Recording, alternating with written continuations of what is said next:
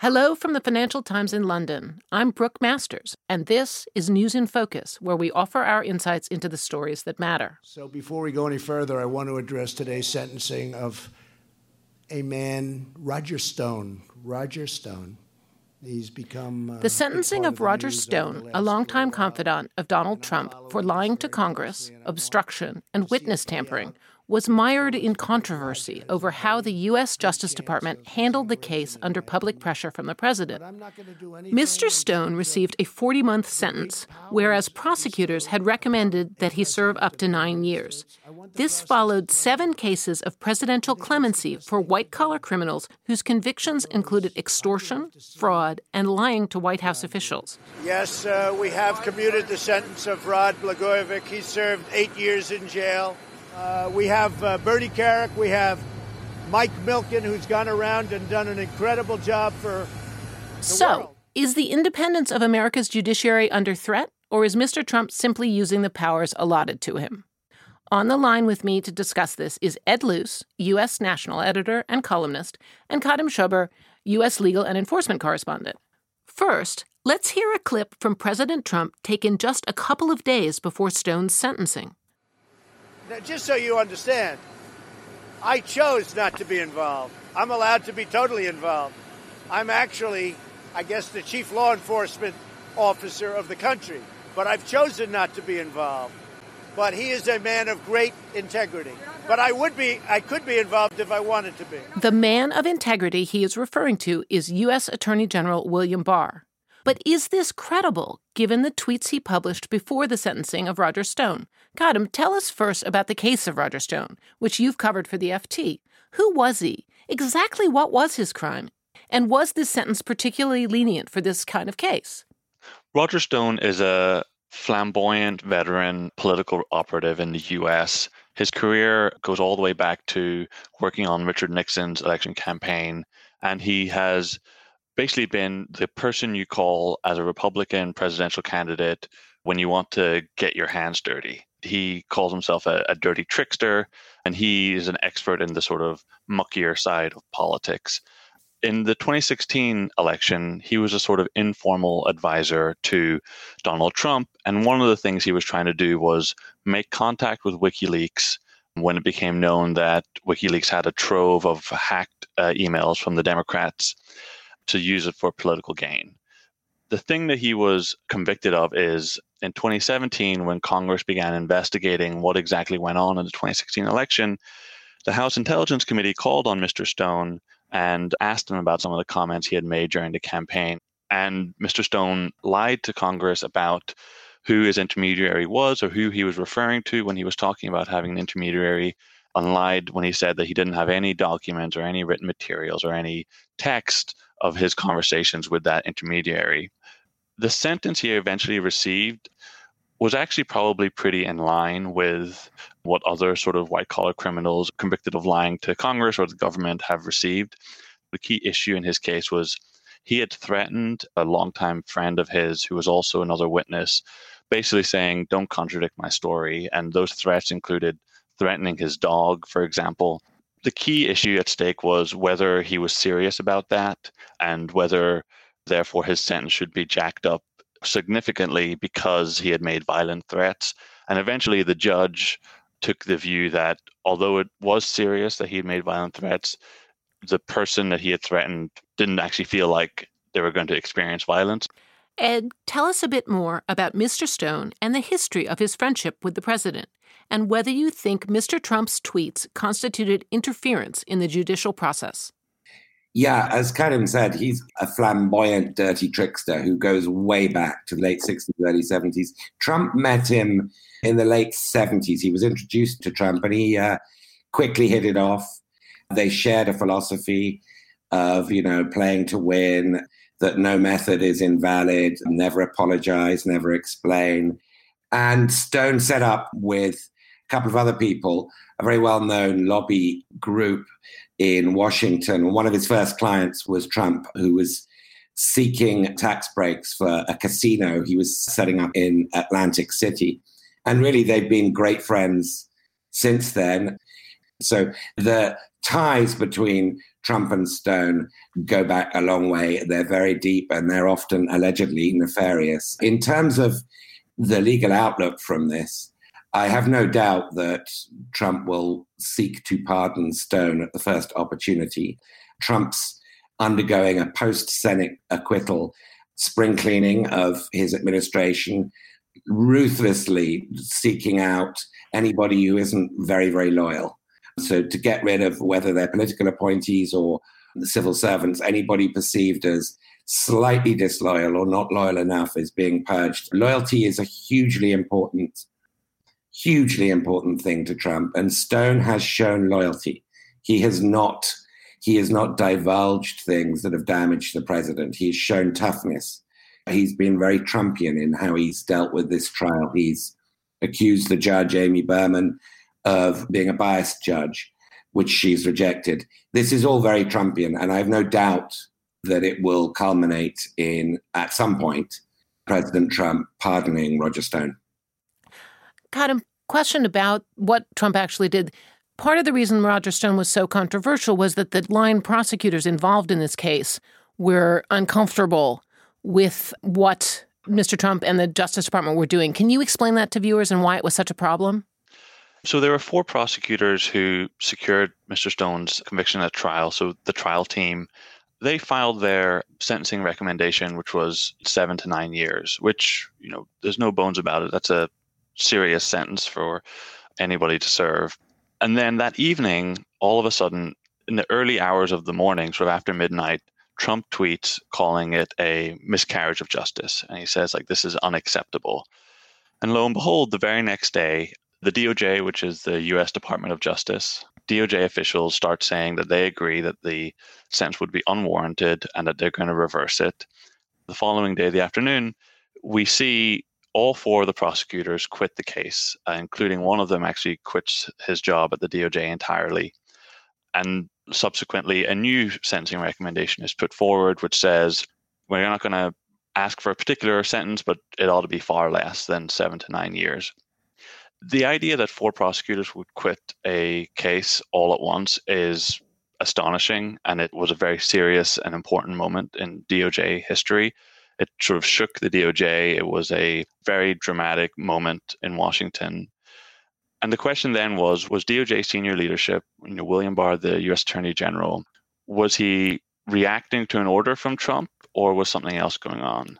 Now, the line that DOJ has stuck to is that there was a miscommunication between the U.S. Attorney's Office in Washington, D.C., and between Main Justice headquarters, also in D.C., but they're separate offices. Basically, Mr. Barr says he was not expecting to see a 7 to 9 year recommendation. The new prosecutor brought on said at the sentencing that the prosecutors who filed the recommendation did show in good faith and thought that they had been given approval to do so. And so Mr. Barr said, listen, this is not about Trump. This is about, I don't think that sentence was appropriate, and I was not told about what was going on. The important thing here is whether or not Mr. Trump explicitly ordered the Attorney General to change the recommendation, it still gets to this question about how are friends of the president being treated in their cases. Now, it's pretty common all across the U.S. for federal prosecutors to request tough, even harsh sentences. That's not unknown. You don't often see the Attorney General weighing in to ask for lighter sentences. And certainly DOJ policy at the moment is to prosecute people to the fullest extent of the law to secure the longest sentences possible. So whether or not Mr. Trump's tweets were an express order to Mr. Barr that he followed, or whether he was acting independently, it still gets to this question about, if you're a friend of the president, how are you going to be treated by this DOJ? While we're on the subject of friends of the president, the other thing that happened last week was a series of presidential pardons for white-collar criminals, specifically several that have connections to Mr. Trump. First, talk about Michael Milken. What did he do, and why does it matter that he was pardoned? Michael Milken is, to people on Wall Street, a hero. He effectively invented the junk bond or high yield bond market in the 80s, and then he was brought low by prosecutors and the SEC and eventually pleaded guilty to securities fraud in 1990. He served about 22 months in prison after being initially sentenced to 10 years. Ever since then, he's been rebuilding his reputation. He's a philanthropist now. He has the Milken Institute. And for a long time, people on Wall Street, rich and powerful people, have felt that he was prosecuted unjustly and deserved a pardon. The other person Mr. Trump pardoned, Rod Blagojevich, is perhaps less of a popular figure in any area. He was the former Democratic governor of Illinois and was prosecuted for trying to extort a children's hospital for campaign contributions, and also trying to sell the vacated Senate seat of Barack Obama when he became president. His case involved some quite lurid wiretap quotes where he talked about Mr. Obama's Senate seat being a very valuable thing with various expletives and that he wasn't going to give it away for nothing. The fact that these pardons came just a day or two before Roger Stone's sentencing is a pretty unmistakable signal of Mr. Trump's power to grant clemency in whatever case that he wants. So prosecutors can go after his friends and associates. A jury can convict them of crimes. A judge can sentence them to however long they want. Ultimately, Mr. Trump has, under the Constitution, the pardon power. And that was a pretty stark exercise of that pardon power on the eve of a close friend of his being sentenced. Ed, do you think we're going to see more interventions like this by Trump, perhaps related to the Mueller probe into Russian interference in the election? People like Paul Manafort and Michael Cohen?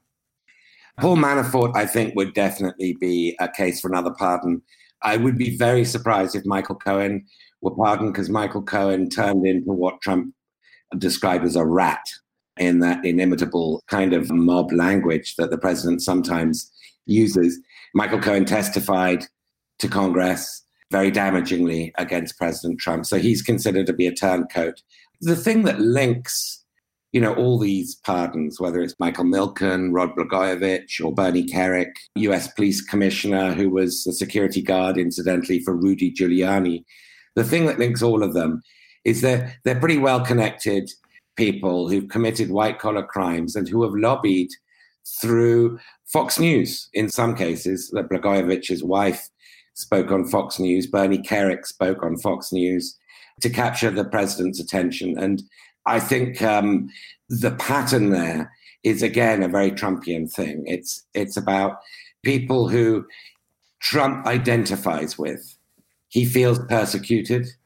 He feels he's been unfairly targeted. And he identifies with others who fit that description. Again, though, the role of connections and of mutual friends and of Fox as a sort of auditioning platform for a pardon, these are very common. There's a pattern here. How big a cause of concern is all this? I mean, is Trump's use of the pardon power markedly different from other presidents? Bill Clinton, famously on his last day in office, pardoned Mark Rich, hedge fund billionaire, and friend of the Clintons, former donor to the Clintons. And that caused a lot of bad blood. Clinton was heavily criticized for intervening on behalf of a friend. And it stood out. And I guess the reason I mention that is it was fairly unusual. It's now completely normal. Trump has pardoned many, many people who, under the conventions of US pardon history, wouldn't really qualify. So I think he has changed the norm quite dramatically. And just to add on that, there's an interesting historical link here. Another controversial use of the pardon power in the past was George H.W. Bush, who infamously pardoned a whole swath of former officials who were indicted in connection to the Iran-Contra scandal. And Bill Barr, the current U.S. Attorney General, was back then also Attorney General. And so Mr. Barr, he had pushed not just for one pardon of Caspar Weinberger, who was the former Secretary of Defense. He said, listen, if you're going to pardon any of these people, you have to pardon all of them. I think his quote was, in for a penny, in for a pound. And so you may have the curious historical echo if Mr. Trump loses later this year of his Attorney General at the end of his time in office being the same Attorney General at the end of George H.W. Bush's time in office, advising him on, who to pardon before he leaves. How has all this been received in Washington and then around the U.S.? Do people care? It's been received, as many other actions by President Trump have been received, with a sort of high temperature reaction inside the Washington Beltway and a shrug outside. The norms that are being trashed here, are very significant when you look at the powers of the presidency, the procedures that the president uses before he acts, and the conventions that are being, shredded, cause a great deal of angst in Washington, D.C., across the political divide, and almost barely register a ripple outside of Washington. The same, of course, applied to impeachment. It really didn't resonate much and isn't resonating much in the Democratic primaries in places like Iowa, New Hampshire. And so I think this is far, far lower. Maybe it should be different in an ideal world, but it registers far, far lower on the voters' radar than even impeachment.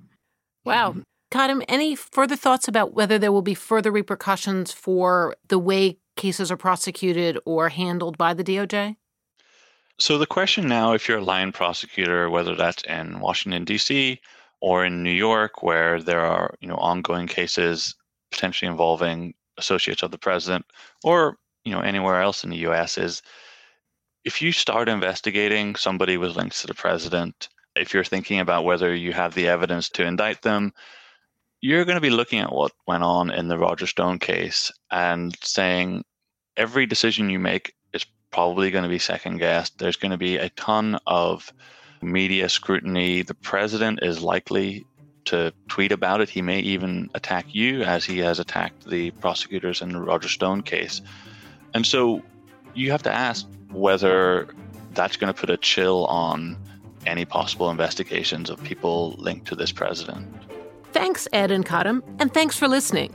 Don't forget, if you missed our latest episodes on the Iranian election, the oil money flowing into sport, and whether oil and gas are turning into stranded assets, you can subscribe and listen on all of the usual podcast platforms. If you enjoyed this episode of FT News in Focus, rate us or leave a comment on your podcast provider.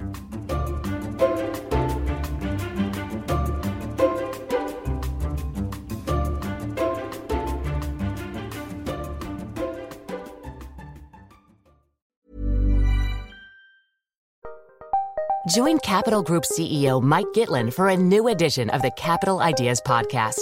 In unscripted conversations with investment professionals, you'll hear real stories about successes and lessons learned, informed by decades of investment experience. It's your look inside one of the world's largest asset managers. New episodes are available monthly. Subscribe wherever you get your podcasts. Invest 30 minutes in an episode today. Published by American Funds Distributors, Inc. Hey, it's Danny Pellegrino from Everything Iconic. Ready to upgrade your style game without blowing your budget? Check out Quince. They've got all the good stuff, shirts and polos, activewear, and fine leather goods, all at 50 to 80% less than other high-end brands. And the best part?